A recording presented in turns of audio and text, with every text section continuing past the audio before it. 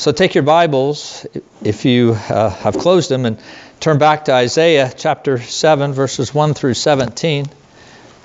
And as you're turning there, I just want to say how indebted I am to Ray Ortland Jr. for many of the insights that I've gotten from this passage today. It's an amazing passage of God's wonderful grace and patience to His people. Before we look at His Word, though, let's pray. Oh Lord, I want to thank you, oh God, that we could come this morning to just be quiet, just to sit and listen as you speak to us this morning. Our lives are so full of things, so many things, God, that oftentimes distract our attention away from you, and things, God, that seek to indoctrinate us against your ways and who you are. But Lord, I thank you. Not only that we can hear your word, but we thank you for the work of your Holy Spirit in the hearts of your people. And I pray that you would use the words that are spoken this day to rebuke us where we need to be rebuked. But Lord, also to encourage us and to stir and strengthen the faith that you have given to us. Lord, to love you even more. We thank you and we pray these things in the name of the Father and the Son and the Holy Spirit. Amen. So, I wonder, do you ever just desire to love God more? Do you ever have that sense about you that you just think, Lord, I just want to love you more. I know that I sin every day of my life, and I know that the sin that I do hurts other people. I know that I find myself doing those things which I do not want to do, and I don't do those things that I know that I ought to do and that grieve your Holy Spirit. And so, God, I just desire to love nothing more than I love you. Well, this week I came across a hymn that I actually had never seen before. It's written by John Newton, and it's called "Let Worldly Minds the World Pursue." And as I read the words to that hymn, it was just incredible, but especially the second verse of that hymn, I just want to read for you this morning. He says, "As by the light of opening day the stars are all concealed, so earthly pleasures fade away when Jesus is revealed." In other words, what he's saying is in the same way that when the light of the day comes, the stars are concealed, so when Jesus is revealed to me, so my earthly pleasures fade away. And isn't that true? As we focus upon Christ, as we spend time with Him through His Word and through prayer, and we see Him for who He is, those worldly desires just sort of seem to take on a different hold on our lives, and that we just sort of view them much differently. Well, then he goes on and he says, "Creatures no more divide my choice. I bid them all depart. His name and love and gracious voice have fixed my roving heart." You know, in other words, he's saying that created things no longer compel me so that my heart is divided between them and God. You know, all I want is God. And as I desire the Lord more than anything else, that's what fixes my roving heart, that heart that oftentimes wants to wander. And I want us to see this morning, as we look at God's Word, and maybe back up a little bit, just one chapter to Isaiah chapter 6. That's what happened to Isaiah. In chapter 6, Isaiah finds himself greatly affected by being in the presence of the Lord.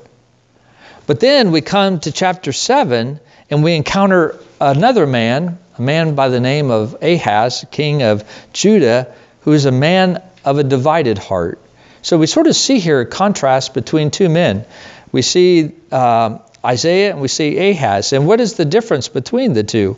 Well, it wasn't that Isaiah was more spiritual than Ahaz. I mean, I guess in some ways you could argue that he was, but it wasn't like he was a better person or anything like that, or he rejected temptation and the mastering of the flesh and he resisted the world better, or he was an expert of that. As a matter of fact, if you look at Isaiah 6, when Isaiah finds himself in the presence of the Lord, he actually is overwhelmed by his sin.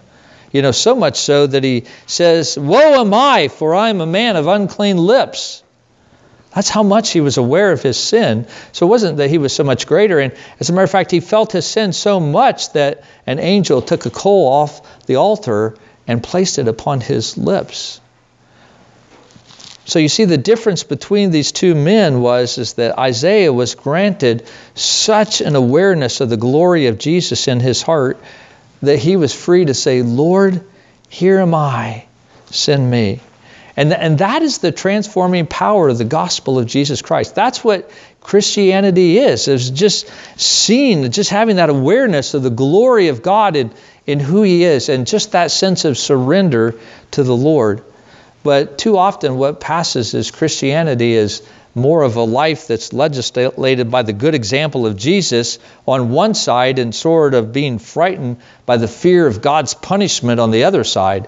And so oftentimes Christians will try to find that sweet spot in trying to be enough like Jesus that we look good, while trying to avoid those things that might provoke God to punish us.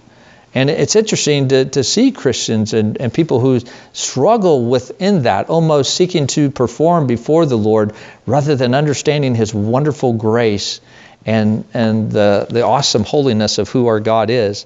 And if we are a people who is afraid of sinning because we're afraid that, God's going to send us to hell or something like that, and that's our whole motivation, then, the reality is we are not a person who loves God's holiness. We really have no motivation for action except for pride or fear. Pride in the sense of thinking that we're better than other people. We're more like Christ than what you are or you are or you are. That can sometimes be what motivates people, and that's what motivated people like the Pharisees. But then also it could be fear that God will somehow smoke us. I mean, maybe you've experienced this in your own life. If not, maybe you know other people that it seems like they're motivated in everything in their life because they're waiting for the other shoe to drop. They're waiting for, okay, well, things are going good, but God's just going to get me. I just know because I've done these things wrong. But true faith is swallowed up with such a sense of the glory of Jesus that our hearts look past that choice of whether to obey Christ or not, instead find pleasure in surrendering our lives to him. When you and I sort of hover between competing choices, we are only proving how empty our hearts really are. True faith is not the capacity for victorious choices when faced with two equally compelling alternatives. True faith is the capacity to live fully and joyfully because our hearts have been captivated by the glory of Jesus Christ. Isn't that awesome? There's a sense of just that freedom that we have in knowing our God. And that's what Isaiah experienced. And that's where God wants to bring us as his children, to delight in him, to love in him, not to be acting out of pride or out of fear, but having hearts that are ravished by the love of God and seeing what he has done for us and rejoicing in him. And I think it's interesting that when God calls Isaiah to be his prophet and to go to his people and to proclaim who he is, Isaiah opens his opening chapters in verses 2 through 5 sort of talking about the sins of Judah and where they are. But, rather than God just saying, okay, so this is the problem with my nation, go and tell them to obey me, God gives Isaiah this wonderful vision of who he is. Because when we are not responding to God's grace very well, what we need is not more law, what we need is more grace. We need to understand what Christ has done for us. And so I want us to keep that in mind as we come to Isaiah chapter 7. And as we come to chapter 7, I don't know about you, but for me, I almost felt like I was coming in the middle of a story. Like something had been happening here, but what exactly was that? Well, if you want the backstory to what's happening here in Isaiah 7, you have to go back to 2 Chronicles 28 or 2 Kings 16. So that's something you can do this afternoon. Go back and read 2 Chronicles 28 if you want, and it'll give you all the backstory. But I'll try to sort of briefly summarize this. Actually, before I get to that, I might just sort of mention that what happens, in Isaiah 6, that was written, or that occurred in the year that King Uzziah died, which is about 740 BC. And so by the time chapter 7 comes along, it's about 5 years later. But let's go back, if we could, about 200 years before Ahaz and all that's happened in Isaiah 7. And if you remember, especially you might remember this from Sunday school, how the kingdom of Israel divided into two parts.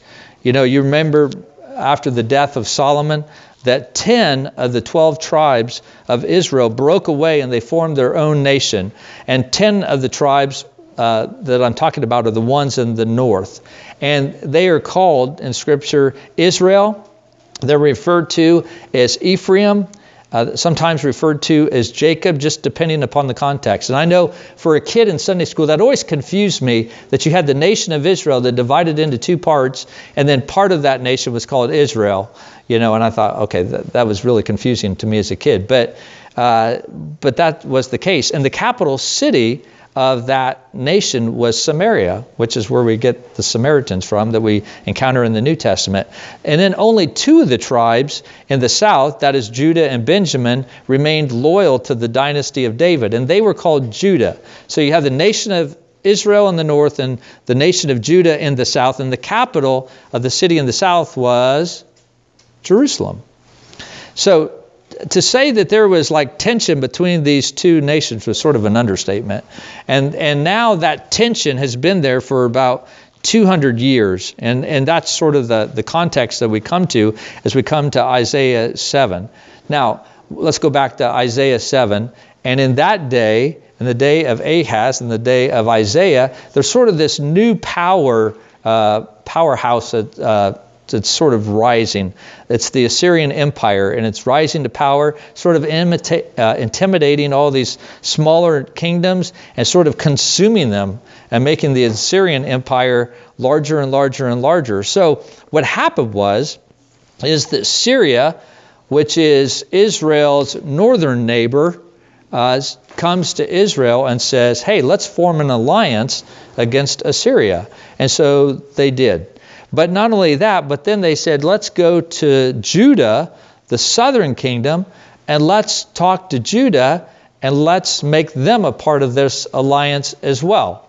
Well, the problem with that is that Ahaz didn't want to join that alliance. And as a matter of fact, Syria and Ephraim, or Israel, didn't really care. They were going to make it part of their alliance anyway. So their strategy was to come down and to conquer Judah and defeat them, and then take and put a king in the place of King Ahaz, and then they would all face Assyria together. Well, the problem is with that plan is it wouldn't work. And the reason it wouldn't work, as we see in Isaiah, is because God had made a covenant promise to David that his throne would stand forever and ever. And so that kingdom would not come and be taken over. And that's why in Isaiah, in chapter 7, verse 1, that it says that these kingdoms can attack Judah, but they would not mount an attack against Jerusalem. In other words, they wouldn't take it over because there's no way that they could, because the hand of the Lord was against it. So we see from the very beginning that while the threat is real, it would not come about because of God's covenant promises with his people. But as we are going to see, Ahaz doesn't believe that. He doesn't want to believe God's promises. Ahaz feels more comfortable, more normal with his own plans to deliver himself rather than he does to trust the Lord. And so Ahaz's heart becomes hardened more and more against the Lord. So the crisis exists because Ahaz is not caught up with the sense of the glory of God. Unlike Isaiah, who sees the Lord for who he is, Ahaz doesn't even take into account that God is even part of the formula. Well, brothers and sisters, I don't want to belabor this, but I think it's doesn't take a lot of mental gymnastics for us to understand that we oftentimes go through the same kind of things in our lives, that God oftentimes bring crisis into our lives to draw us ever closer to Him. And He does that at various points in our lives. And at those times, we are sort of challenged with that question of, is God enough? Is God enough? Will God be true to His word when it really counts for me?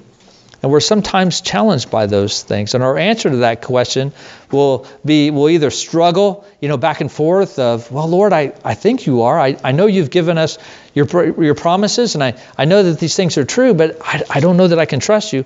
Or it will be a decisive yes. I can trust the Lord, and we'll walk with Him in faith. It all depends on whether we have a sense of the glory of Jesus Christ that has lifted our hearts above the uncertainty that we're facing to a place where we can rest in Him. But I think what we need to see here in Isaiah 7 is that God is faithful.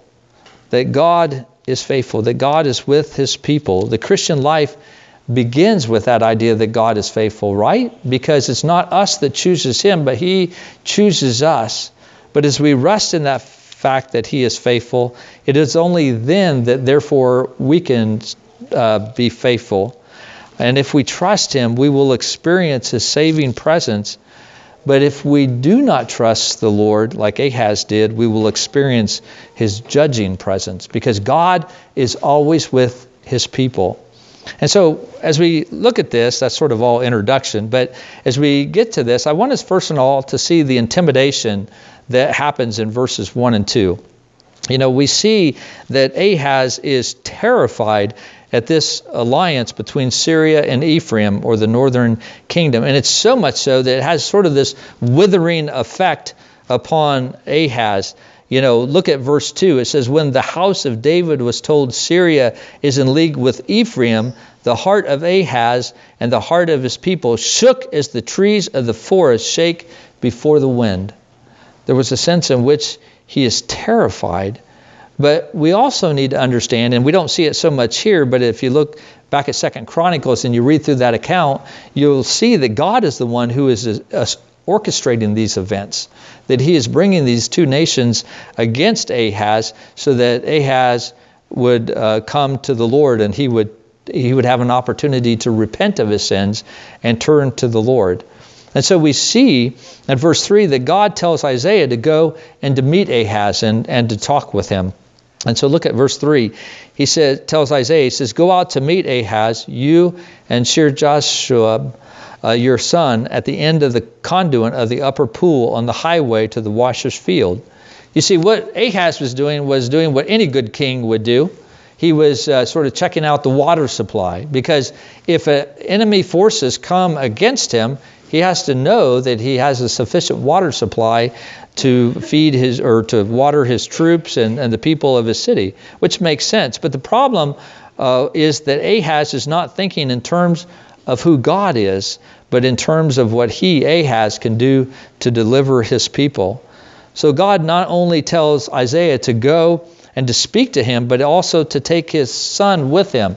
Now it's interesting, in biblical days, names had meanings, and they were given for a very specific reason. And Isaiah's son's name meant a remnant will return. And so it wasn't just by accident, or just like, hey, take your son along so you'll have somebody with you. He wanted to remind Ahaz that a remnant will return. That this is God's way of assuring Ahaz that even if the worst case scenario happens, a remnant of the people of God will return to Jerusalem, because God continues to be with His people in spite of Ahaz's sinful ways. If you look back, like I said again, at 2 Chronicles 28, the first couple of verses, it describes Ahaz as a wicked king, as a king who did things in the sort of the same venue as the kings of Israel. So we read in verse 4 that God tells Ahaz, He says, be careful, be quiet, do not fear, and do not let your heart be faint. because of these two smoldering stumps of firebrands. Now that's an interesting description for these two powerful nations. You'd think he'd say, as you stand before these two mighty cedars that are before you, that are overtaking you. But that's not how God saw these two nations. He saw them as nothing but smoldering stumps of firebrands. Now I think what we need to understand is that God is redefining the intimidation that Ahaz is experiencing. Okay, that's oftentimes what happens as we go to God's Word in the midst of those intimidating circumstances. That as we begin to see those things in our lives that cause us fear and those things that cause us worry, that as we look at God's Word and we get an eternal perspective of those things that are before us, we understand that they are not as big and as great as what we think. That actually God's promises are such that they bring us great comfort. And so God calls the enemies of Judah two smoldering stumps, or maybe another way to say it is two spent forces. They're just sort of used up. Then he says in verses 7 through 9 that we see that God points out that these two nations are only led by men. They're men, Ahaz, like you and me. Yes, they may be powerful nations, but they are men. So what are they compared to who God is? And so God says that he will not allow these two men to succeed. As a matter of fact, God shares with Ahaz his plans for these two nations when they will become no more. And it's really ironic. I mean, Ahaz didn't know this at the time, but just 3 years later, Syria would be crushed. And in another 10 years, the northern kingdom would be swept away by Assyria. And then around 670 BC, Israel's remaining population would be totally done away with. And so God is with his people. And this is Ahaz's opportunity to trust in God for deliverance.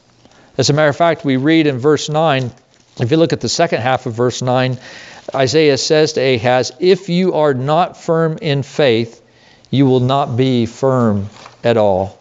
If you will not be firm in faith, you will not be firm at all. Now there's a play in words here in the Hebrew, which I don't know that I could really convey its meaning, but he's basically saying if you do not firm up, you will not be confirmed. If you will live by faith or you won't live at all. I mean, that's just the bottom line. But if you want to experience my support, the Lord says, then all you have to do is to lean on me. God is a God who is there in our weakness, in our need, and as we are honest with him in those needs. And honestly, not to press this point, but are we not in need all the time? We may not feel our need at all time, but we are always weak. And it is in those times that the Lord is with us. And he tells us to have faith in him. Now, kids, what is faith? Do you remember from the time that we talked about the 5 solas? And we talked about faith? And we said that there's 3 parts to faith. And we said that it can be expressed with the word cat. Only cat with a K, not with a C. Right? That in faith, there is knowledge, there is assent, and there is trust. In other words, we have to have knowledge of who God is and what he promises. We have to have trust, or we need, assent, or we have to agree with that, what God reveals about himself. And then third, we have to trust. We have to embrace him. Remember the chair illustration I used, where I said, I can say that I believe the knowledge of God and that I agree with it, but until I sit down in that chair and show that I truly am putting my weight on that, it is only then that is true faith. And that's what God was calling Ahaz, and that's what God calls us to in those midst of our great difficulties and turmoils, to trust in him. But in our sin, we do not see God as the key to everything. We oftentimes either see him as irrelevant to our lives or sort of as a warm fuzzy that makes us feel good. But the truth is that God offers himself to us if you might use the military language of Isaiah 7, as our fiercest ally in the crisis of our lives, and that we are called to trust him and to trust his tactics and his resources more than we trust our own as we're going through those difficulties. So God is saying to Ahaz and to us that his presence makes all the difference in our crisis. That God calls us in the midst of those crises to lean on him and to trust in him. And only as we do that, that we will stand. So how is God calling us to trust him today? What are things that we are encountering that maybe feel like that intimidation that Ahaz was feeling? So I think we have to ask ourselves, how is God calling us to trust him? But I think on the other side of that coin, the other question is then, how is God calling me to not trust in myself? Because sometimes we become so comfortable in trusting ourselves that we don't even think to trust the Lord. But God calls us to not lean on our own understanding, but in all of our ways to acknowledge him, and he will make our paths straight. So that's that intimidation. And then the rest of the chapter, we see the point of unbelief of Ahaz. Ahaz decides not to trust the Lord. He decides to insist on his own way. But it's interesting that God doesn't give up. God doesn't just give Ahaz an ultimatum and say, trust me or that's it. God says to him, you know what? I will give you a sign. He said, I will give you a confirmation. I'll give you a token, if you would, of my presence with you and that you could trust me. And so God gives Ahaz sort of a blank check. He says, ask anything you want, and I will do that to show you that I am present with you. Ask for a sign, and I will give it to you, says the Lord. But what does Ahaz do? Ahaz refuses to do that. He refuses that sign. Ahaz knows, I think in one sense, Ahaz didn't want to ask for a sign, because if God were to show him that, then Ahaz knows that when he trusts the Lord, there's always strings attached. When we trust God, he takes control of our lives, and we sometimes do not want to give up that control. And if God calls us to trust in him, then we must do God's things, God's way, in God's timing, and we must do so in a way that will give glory to him for the outcome. And Ahaz, knowing that, says in verse 12, I will not ask and I will not put the Lord to the test. Now that sounds so religious and it sounds so pious, doesn't it? You know, well, I'm not going to trust the Lord, so I'm not going to ask for a sign. But what Ahaz was doing was he was shrouding his unbelief in a veil of piety. It's sort of like the woman at the well in John chapter 4. You know, Jesus goes to the woman and he says, go and call your husband to come here. And the woman answered, she goes, I have no husband. And Jesus says, yeah, that's right. You have no husband. You have had 5 husbands, and the one you now have is not your husband. So in other words, woman, you've been divorced 5 times, and now the man that you're with, you're not even married to, you're just living with him. And, you know, and so you're right to say that you have no husband. And so what does she do? Does she say, oh, Lord, you're right, I have sinned against you? No. She says, wow, I perceive that you're a prophet. You know, our fathers worshipped on this mountain, but you say that in Jerusalem is the place where people ought to worship. In other words, Jesus confronts her with her sin, and rather than confessing her sin, she acts all pious and righteous, and she says, hey, let's talk about theology. Let's talk about theology. Let's talk about something really important. Doesn't that sound super spiritual? Well, we know from the account, Jesus doesn't leave her there. But that's what Ahaz is doing here as well. He's sounding very pious and righteous, but what he's really doing is he is resisting God's claim upon his life. And if we resist the claims of God's control on our lives, we will find a way oftentimes like Ahaz to try to justify that unbelief and that sin. And since Ahaz would not act by faith by asking for a sign, the Lord sent a sign anyway. We read in verse 14, therefore the Lord himself will give you a sign. Behold, the virgin shall conceive and bear a son and shall call his name Immanuel. So God sends a sign of something that probably for Ahaz seemed very improbable. But we know from Matthew chapter 1 that ultimately that was fulfilled in Jesus Christ. But notice that in verse 16 that the sign will also be partially fulfilled in Isaiah's day. For he says, "For before the boy knows how to refuse the evil and choose the good, the land whose two kings you dread will be deserted." In other words, before, while this kid is still a little child, your enemies will go away. The kings that you're so afraid of, their lands will be deserted. So this prophecy was fulfilled in Isaiah's time with the birth even of his own son. And the birth of this boy was a sign to Ahaz and to his generation that God is present with his people. But unfortunately for Ahaz, this sign was a sign of judgment for his unbelief rather than for the deliverance that God had promised if he would just trust him. And unfortunately, Ahaz decided that it was smarter to trust the Assyrians than it was to trust the Lord. And so Ahaz ended up going to Assyria and trying to make a deal with them. One person described it this way. They said, if you think about these two northern kingdoms, Syria and Ephraim, coming against Judah, it was almost like two rats attacking a mouse. And so what does the mouse do? He runs to the cat, to Assyria, and says, "Help me." But instead of the cat saving the mouse, he eats the mouse. And that's basically what happened to Ahaz. That it ended up being that Assyria betrayed him. And so as we look at this, it's just a devastating example of what we see in verse 9. If you are not firm in faith, you will not be firm at all. And that's exactly what happened to Ahaz. He fell. So what about us? How are we so different from Ahaz? I could read this story and I can see the unfaithfulness in my own heart. And I think, oh God, what hope do I have? I'm not an Isaiah. Oftentimes, I unfortunately can relate more with Ahaz.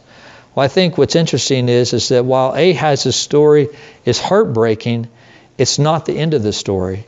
Because like I said earlier, we read in Matthew chapter 1, verses 18 through 25, that the ultimate fulfillment of Isaiah's prophecy is in Jesus Christ. That Jesus Christ is the sign that God sends that he is with us. And we see that in Luke chapter 2, verse 12, as the angel is talking to the shepherds, what does he say? "And this will be a sign for you. You will find a baby wrapped in swaddling clothes and lying in a manger." And we also read that in John chapter 1. Look at John 1, if you would. I want to refer to a couple of verses there. So if you have your Bibles open to John 1, we read in the opening verse, "In the beginning was the Word, and the Word was with God, and the Word was God." So we see that this Word was God, but he was also separate from God, and that is because he is the Lord Jesus Christ. Look at verse 14. It said, "And the Word became flesh and dwelt among us, and we have seen his glory, glory as of the only Son from the Father, full of grace and truth." Brothers and sisters, it is in Christ that we, like Isaiah, have seen such an awareness of the glory of God in our hearts that we are freed to say, "Here am I, send me." We just need to have faith in Jesus Christ. When you trust God, he takes control, and that means that you will have to do God's things God's way in his timing, giving glory to God for the outcome. And God offers himself to us as our fiercest ally in the crisis of life. But we must trust him, and we must trust his tactics and his resources and not trust our own things. God is saying to you and to me that my presence makes a difference in your crisis. Lean on me and I will stand. And we know from the scriptures that Jesus Christ doesn't just deal with the difficulties of our lives, that he has taken on our greatest enemies, sin and death, and he has conquered those enemies. And he has said, like in Isaiah, if you are not firm in faith, you will not be firm at all.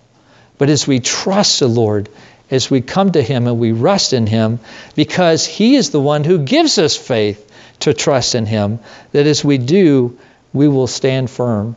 Not only as we come to faith in Christ and understand that He is our Savior, but as He continues to be our Lord throughout our lives, that we can come to Him and we can rest in Him. God is faithful, and if we trust in Him, we will experience His saving presence. But yet, if we refuse Him, as Ahaz did, we will experience His judging presence. But God is with His people. And God comes to us and confronts us as Ahaz. Do you trust me?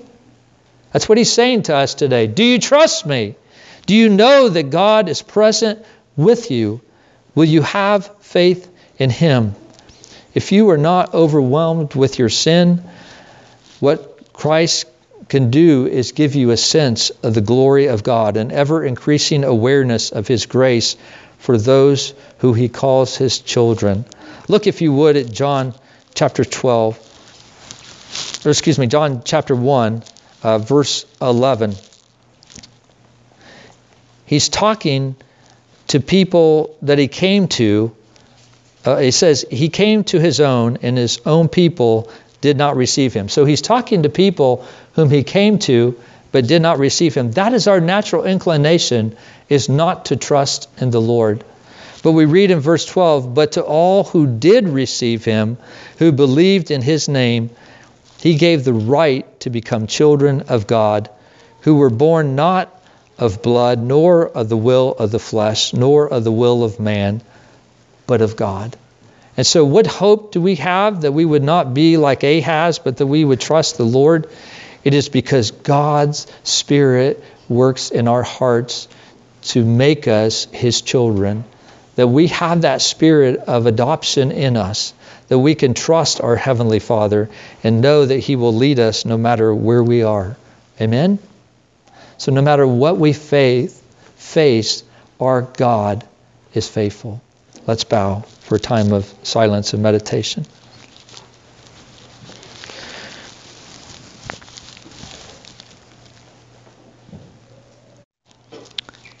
Lord, we thank You that You call us to trust You, to know You, to rejoice in You, O Lord. We pray, God, that we would be a people who live in Your presence. God, that we would be a people that would not neglect the means of grace that You have given to us. And we just pray for Your Holy Spirit, Lord, to so desire to know You, that we would take every avenue, Lord, to fellowship with You, to delight and to rejoice in You. Oh God, I pray that You would strengthen our hearts, that in those times where we are intimidated, in those times, God, where it seems like the world is overwhelming, God, where there is no hope, where things seem so dark, Father, that it's not only that we would think of You in terms of being a part of the equation, but that we would understand that You are the solution. God, that we could trust in You, that is the foundation of who we are in Christ, is the faith that You have given to us.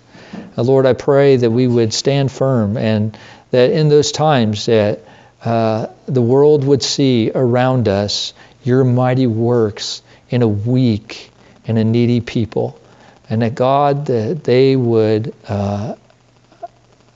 come to faith in You as they see Your mighty work through Your church. God, we're small, maybe even appear insignificant as a new church plant, but Lord, we are encouraged and so thankful that You are our God, and we would just pray that Your glory would be known in our midst, and that God, You would do mighty and great things here in Andover and in the surrounding communities. That Lord, that those who, like this man at Manhattan, who was a professing unbeliever, would sit under the preaching of Your word for years, would eventually come to faith in Jesus Christ. Lord, we pray that that scenario would be played out over again and again and again and again. And we pray that, oh God, for the sake of Your glory. It is in Jesus' name we pray. Amen.